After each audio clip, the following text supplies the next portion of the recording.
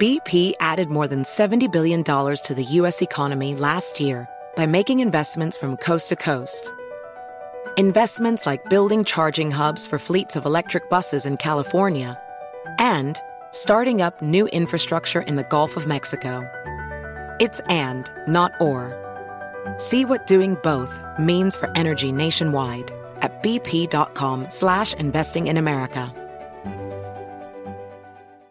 Ready to celebrate International Women's Day? M&M's and iHeart present Women Take the Mic, sharing empowering stories of women supporting and celebrating each other. And of course, there is a smooth and creamy companion for your listening pleasure, peanut butter M&M's. Because they're just another way to help treat yourself in situations where you deserve a little added delight, like listening to your favorite podcast. So savor the deliciousness of peanut butter M&M's and spread some positivity. From breaking glass ceilings to dominating in sports and entertainment, women truly are unstoppable. Small business owners, this one's for you. Chase for Business and iHeart bring you a new podcast series called The Unshakables.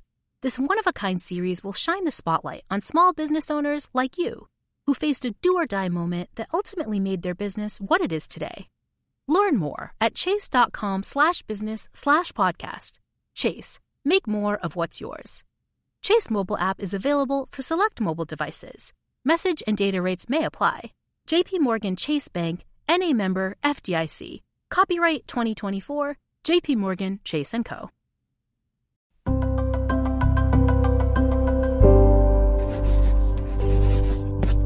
Pushkin.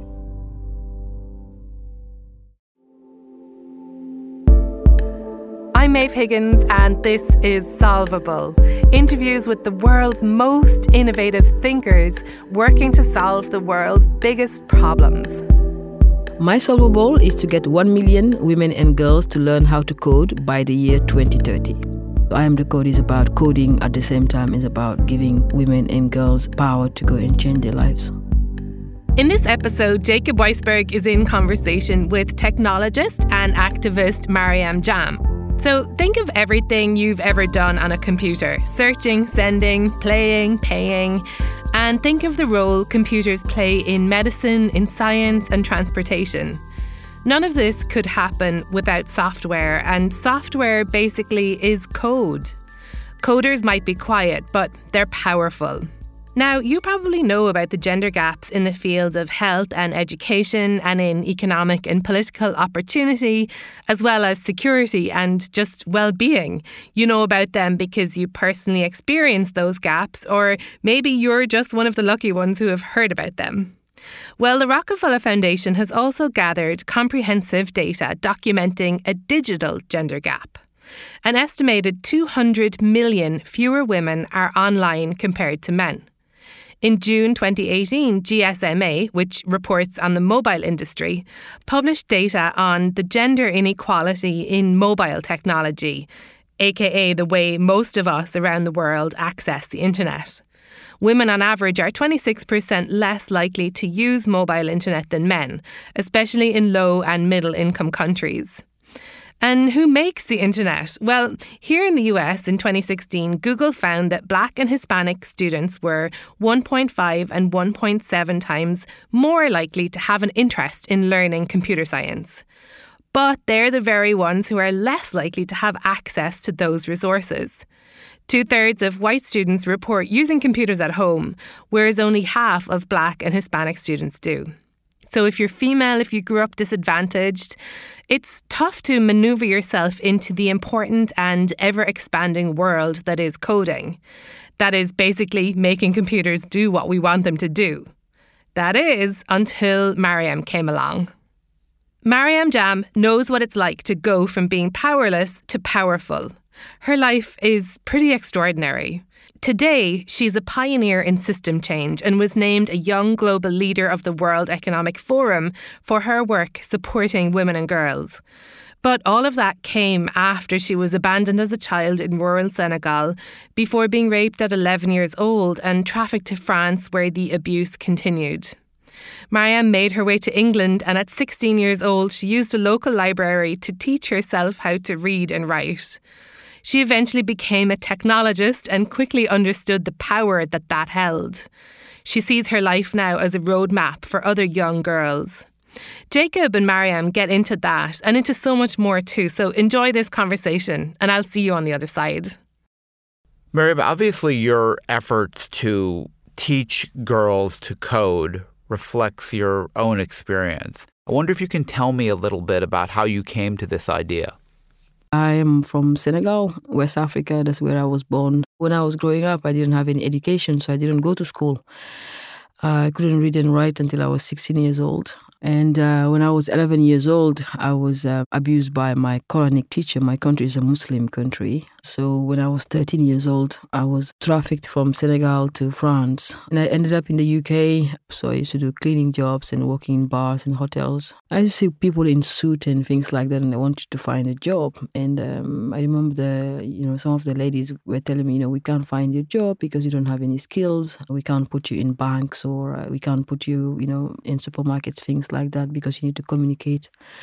Also, you need to speak English. My English was very, very broken. And then slowly, I started going to a local library, started learning how to read and, being very disciplined and focused. And every day I'll spend 2 hours at the library. And then I start learning maths and how to input data on Excel. I started to learn how to code. In that time, Google was born. On their platform, they had a blog people can write, and then the blog will be converted. So you can write some text, and the text will be converted into blog. And I discovered that. But in that time, I had so many anger in me and so many frustration. I was asking myself why I was in the UK, why my mom abandoned us as children. So I had a lot of questions. And then I was looking at BBC and TV, all these channels. And then I just saw Bob Geldof and Bono, doing the Live Aid thing, and that just really made me very upset. And I think that the way they came about was like, okay, we are the saviors of Africa. We're going to save the whole world.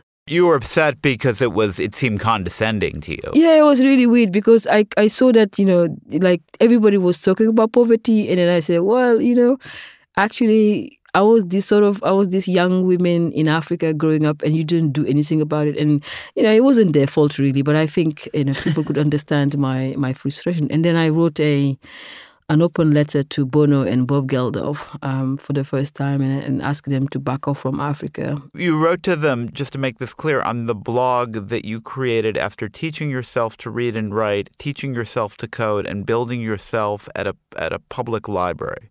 Yeah. My first open letter was to Bob Geldof and Bono. So I just asked them to back off from Africa. And then the Guardian picked it up, showed it to Bob Geldof. He didn't like it. Bono didn't like it either. And they thought that I was very ungrateful as an African. Anyway, that created a conversation. And then, in the end, they actually saw, my point. And that created a One International, which is now Bono's organization. I got called to come in and find a way to help them understand that the message they're trying to portray in Europe is totally different to what's happening on the ground. It's such an amazing story that after suffering this abuse and neglect, lack of education, 16, you taught yourself to do all of these things that people with tremendous opportunities in many cases haven't learned to do, such as coding the way you have. I mean, it raises the question, Mariam, whether you're just an extraordinary person or whether you're a model that a lot of other poor people can follow. I get asked that question. I don't think I'm special, but I think that the trauma I've lived as a child will never go away. It's still on me. And I see that with young girls growing up in refugee camps, for example.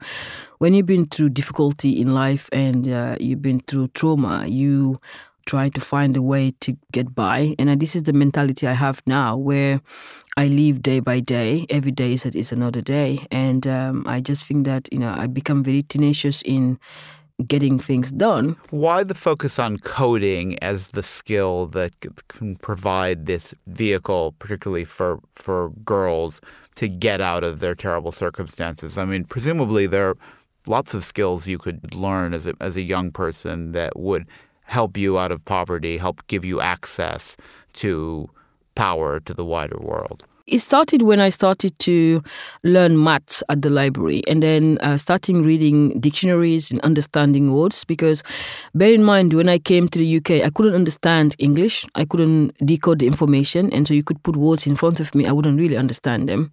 I used to pick up books with numbers and I started coding. Really using HTML was from the beginning because I could put some numbers and then it will translate on a page. And then I think that what I'm trying to do now is trying to talk to girls about digital skills. And many of the applications we use around the world, for example, people don't know how it was made. And I've been always fascinated in how things are made and designed and, who is behind the things doing things. And I like to see things being translated in numbers, but also being translated in words. And I see this with refugees now and Syrian refugees and people in Lebanon, for example. When you are poor or you've been traumatized, you consume information very, very quickly. So I have a photographic memory where I don't forget things. All that combination have helped me to learn how to code 7 coding languages in 2 years. And then I had to go back to the agency to tell them, actually, now I'm a coder, and the lady didn't understand what I was saying. So now I'm a coder and I build websites and I'm a full stack developer. I really like numbers and words, yeah. Your organization has the very suggestive and interesting name, I Am the Code, which I guess speaks to that pride in learning it, but also, we use the expression cracking the code when you figure something out. And it's not just learning to program and write software, but figuring out this larger code of how the world works. Am I reading too much into the name of your organization? No, you're absolutely right. But I think there was something else about it, because I think what happened is during the years, I was called to give a major speech at Davos, and I was very, very nervous, and I didn't know what to do and what to say. I've never met those influential, powerful people before. And then I said to my son, what do you think I should say? My son said, well, Mommy, you are the code. And what I translated from that conversation was, I'm tenacious. I don't give up. Despite all the tumultuous childhood I had, I don't give up. And then despite that, I'm helping other young women to get confidence. And that then created a massive conversation at Davos, because I was the first Senegalese woman to teach white middle-class women in Guildford, where I live, how to code. And now we have many, many women coding there. But what I'm saying is that, yes, you are the code. You can learn how to code, but at the same time, you have the key to unlock your life. You have the key to build your life despite, all the challenges and all the difficulty. You can get this key and go in and open the doors for yourself and for other people. So I Am the Code is about coding. At the same time, is about giving women and girls power to go and change their lives.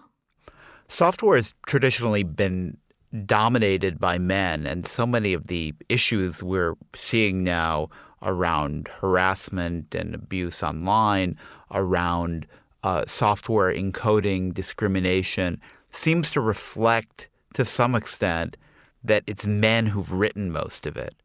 Do you see that as part of the problem you're addressing by bringing women into coding and software design?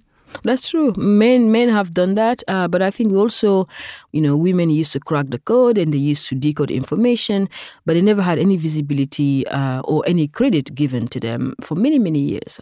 We had many women inventors who understood mathematics and science.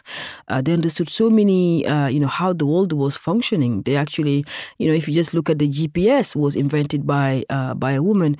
But I think sometimes we just forgot those stories and those inventors who have helped us become who we are today. We're not giving confidence to young women to go for it, not just, because they can, but also women have more empathy. They have more compassion and kindness when they're designing solutions, because they design solutions for their communities and for, the real problems. Men, they design things because they, it's kind of like cool and they can make money, or they can just launch an IPO very quickly.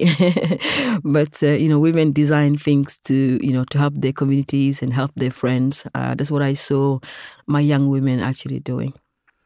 It's one thing to try to teach women to code in Guildford. It's another thing to try to teach young women to code in Senegal, for example. There must be a lot of obstacles to trying to set up and communicate what you're trying to communicate in some of the places you're trying to do it. Can you talk about some of those challenges? That's very true. We have a lot of challenges where the women we have in Guildford are totally different to the women we have in the refugee camp in Kenya or in Senegal.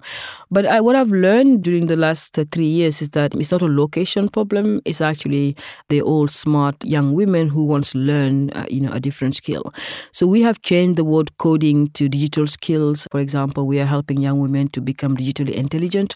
They know how Instagram was created, how Facebook was created, and we help them get into the information where they know how actually the solution were created. And I think that if we start giving young women and girls the power to understand, how wireframes are made and how things are written, the code behind it, how to edit it and how to review the code and how to make it more empathetic, for example, or how the AI, how the data was collected and who is involved. We're now in 64 countries. I've seen so many young women and girls, and it's really not a location problem, but it's a systematic problem. And that's why going and teaching young women and girls basic mathematics and basic science and helping them understand the global issues like climate change, gender equality, how do you reduce inequality and how do you get a bank account. Things like that helps a young woman to become very powerful because she knows she's participating. That's how she changed her community, change her lives, and then there's less abuse, for example, and she's very, very confident afterward. I think the training sessions you run are open to boys as well, although maybe there are more girls than boys. Is there a difference in trying to teach girls versus teach boys to code? No, there's no big difference. The reason why we wanted to include some of the boys, because when we set up I Am the Code, the mission was to actually get 1 million women and girls coders, and we find out that when we're doing the clubs, boys want to be part of it. And if you look into some Muslim countries, like in Afghanistan, in Senegal, in Sudan, for example, we need to get the boys involved, and in Mali, in Niger, because despite us going and teaching girls how to code, there are some societal issues where the young woman is still, looked down to. The parents are not very confident in letting them go. So we get the young boys, who are almost like their brothers and their cousins, to be part of the clubs and then support the young women to be part of it. In Senegal, we had to get some of the boys to come and support the young women. And we respect the culture of the countries, but it's very important we teach young boys gender equality and how to be kind to young women and girls. And then they usually work together. We just want to make sure that we create a little bit of balance, but also help young boys to be part of the I Am the Code movement, because I believe that the only way we can achieve gender equality is by educating boys and men to understand women issues. Some of the people you've taught have already started to have meaningful success in their careers, and some of them are becoming entrepreneurs. Is that part of your mission? Are you helping to coach people to start their own businesses, to start their own organizations? Yeah, we have women millionaires in Senegal. So we have amazing young women who are now entrepreneurs. They're doing amazingly well in their countries. They're building solutions. They sit in government, for example. They sit in telecom companies. Some of our young girls are now mothers. Their children are now coming back to the I Am the Code program. The I Am the Code idea has been cooking for the last 5 years and beyond that. So all the young women I've been mentoring for the last 10 years have now become, the I Am the Code ambassadors. They're taking I Am the Code in their communities. It has almost become this family now. People are paying back and giving back to the community. And they're now building their businesses, which are really, really important for the Africa tech ecosystem, because in the past we didn't think about women as agent of change or, agent of economic development, but we thought many African women, young women, were seen as object of development. The NGOs just, giving handout and helping them with agriculture programs, things like that. But now the women are actually designing their own e-commerce sites. They're designing their own solutions in Senegal. In Kenya, for example, they are climate change activists. They're using technology to create campaigns, for example. One of our young women in Kenya has done a lot of work on deforestation. So the idea really is to use technology as a way of empowering these young women and girls, but at the same time teaching them skills that will give them job, give them money, and ultimately, they become very proud of themselves. That's the goal of I Am the Code.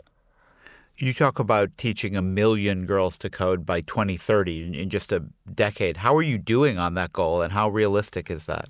Oh, it's very realistic. We've done so far 14,000 young women and girls are part of the I Am the Code program, and we didn't have any PR, any marketing. We're in 64 countries.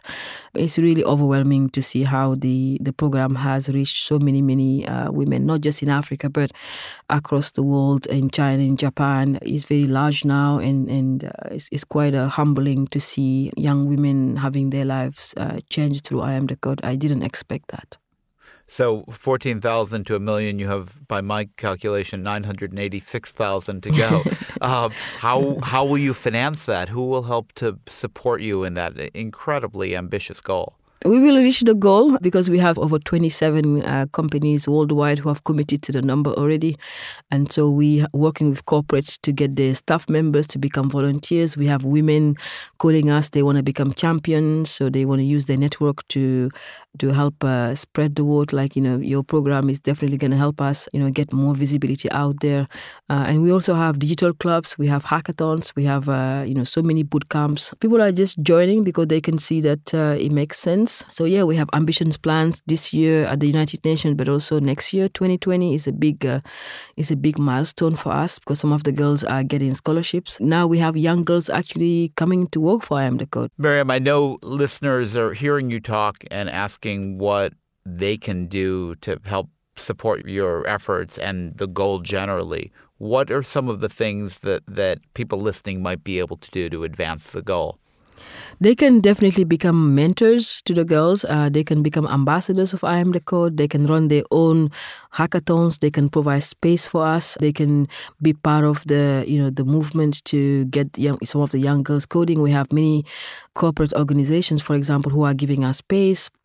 They're giving us some hours to volunteer for I Am the Code, and they're opening their offices to have digital club. And they're also traveling with us to meet the girls in the most difficult places around the world.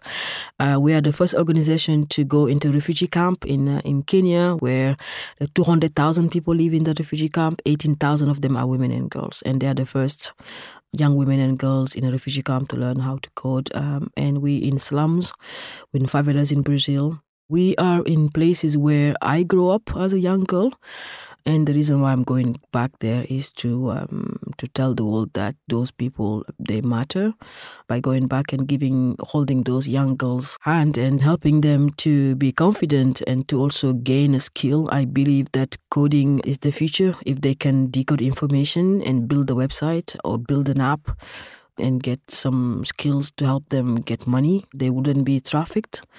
They wouldn't be young prostitutes. They wouldn't be abused because they have to depend on someone else. So I'm trying to change society problems at the same time giving young women skills so they don't end up like myself. And how about here in the United States, Miriam? Is there a role for your organization to play here? Are you active here? We have some major banks who want to support I Am the Code, and hopefully we're going to go to deprived communities because our content is free. People can use them in prisons. They can use them in places. In the UK, we go to prisons and places where we can rehabilitate people. So we're hoping that by the beginning of 2020, I Am the Code will be in the United States. Yeah. It's such an audacious idea to say someone who's been a victim of trafficking should be writing software. Have you seen other women who followed the kind of path that you did and had that extraordinary transformation?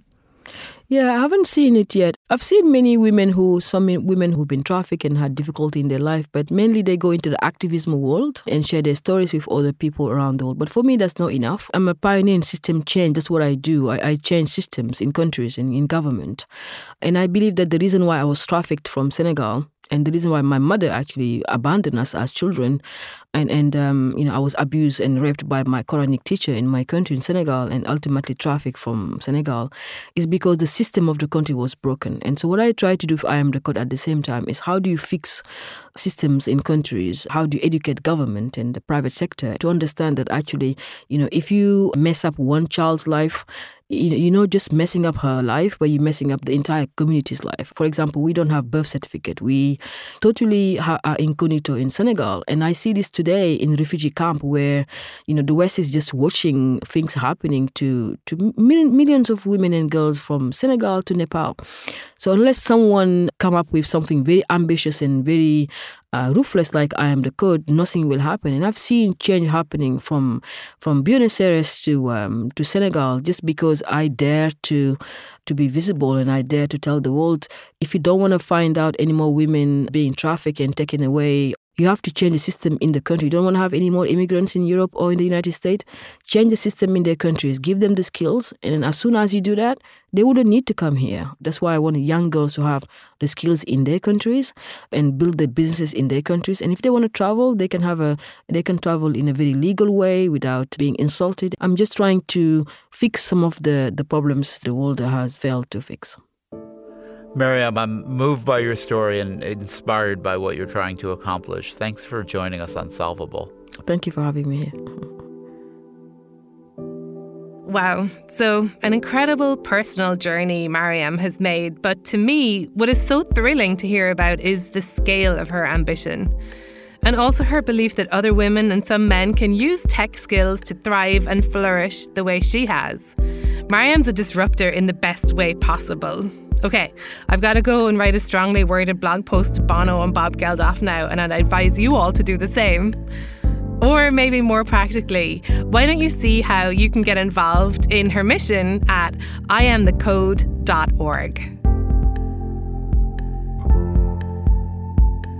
Solvable is a collaboration between Pushkin Industries and the Rockefeller Foundation, with production by Chalk and Blade.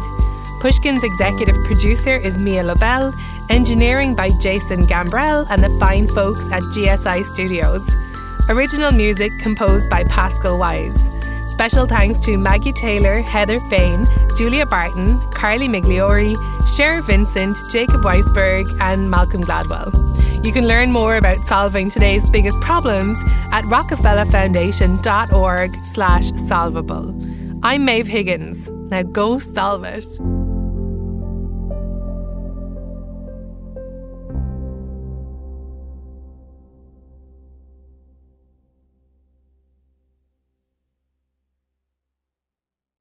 Infiniti presents a new chapter in luxury, the premiere of the all-new 2025 Infiniti QX80, live March 20th from the Edge at Hudson Yards in New York City, featuring a performance by John Batiste. The all-new 2025 Infiniti QX80 is an SUV designed to help every passenger feel just right. Be the first to see it March 20th at 7 p.m. Eastern, only on iHeartRadio's YouTube channel. Save the date at new-QX80.com. Don't miss it. 2025 QX80 coming this summer. Does money stress you out? Let Facet flip your financial chaos into clarity. Finding Facet immediately put us at ease. Facet's innovative approach to financial planning ensures your money works as hard as you do, enabling members to experience the joys of having your finances in order. And that makes us Facet for life now, I guess. Visit Facet.com, FACET.com to learn more. This ad is sponsored by Facet. Facet Wealth is an SEC-registered investment advisor. This is not an offer to buy or sell securities, nor is it investment, legal, or tax advice. These testimonials are from current Facet members who are not compensated. All opinions are their own and not a guarantee of a similar outcome. With the best all-inclusive vacation deals to Mexico and the Caribbean, booking your getaway with Cheap Caribbean Vacations means you have more freedom to do your deal. Whether you want to enjoy snorkeling, endless margaritas and more, or simply soak up the sun and sand in a tropical paradise, Cheap Caribbean Vacations has your deal for that. Plan and book the exact getaway you want at exactly the right price for you by using our exclusive budget beach finder, or find a featured all-inclusive package to Iberostar Hotels and Resorts and do your deal at cheapcaribbean.com.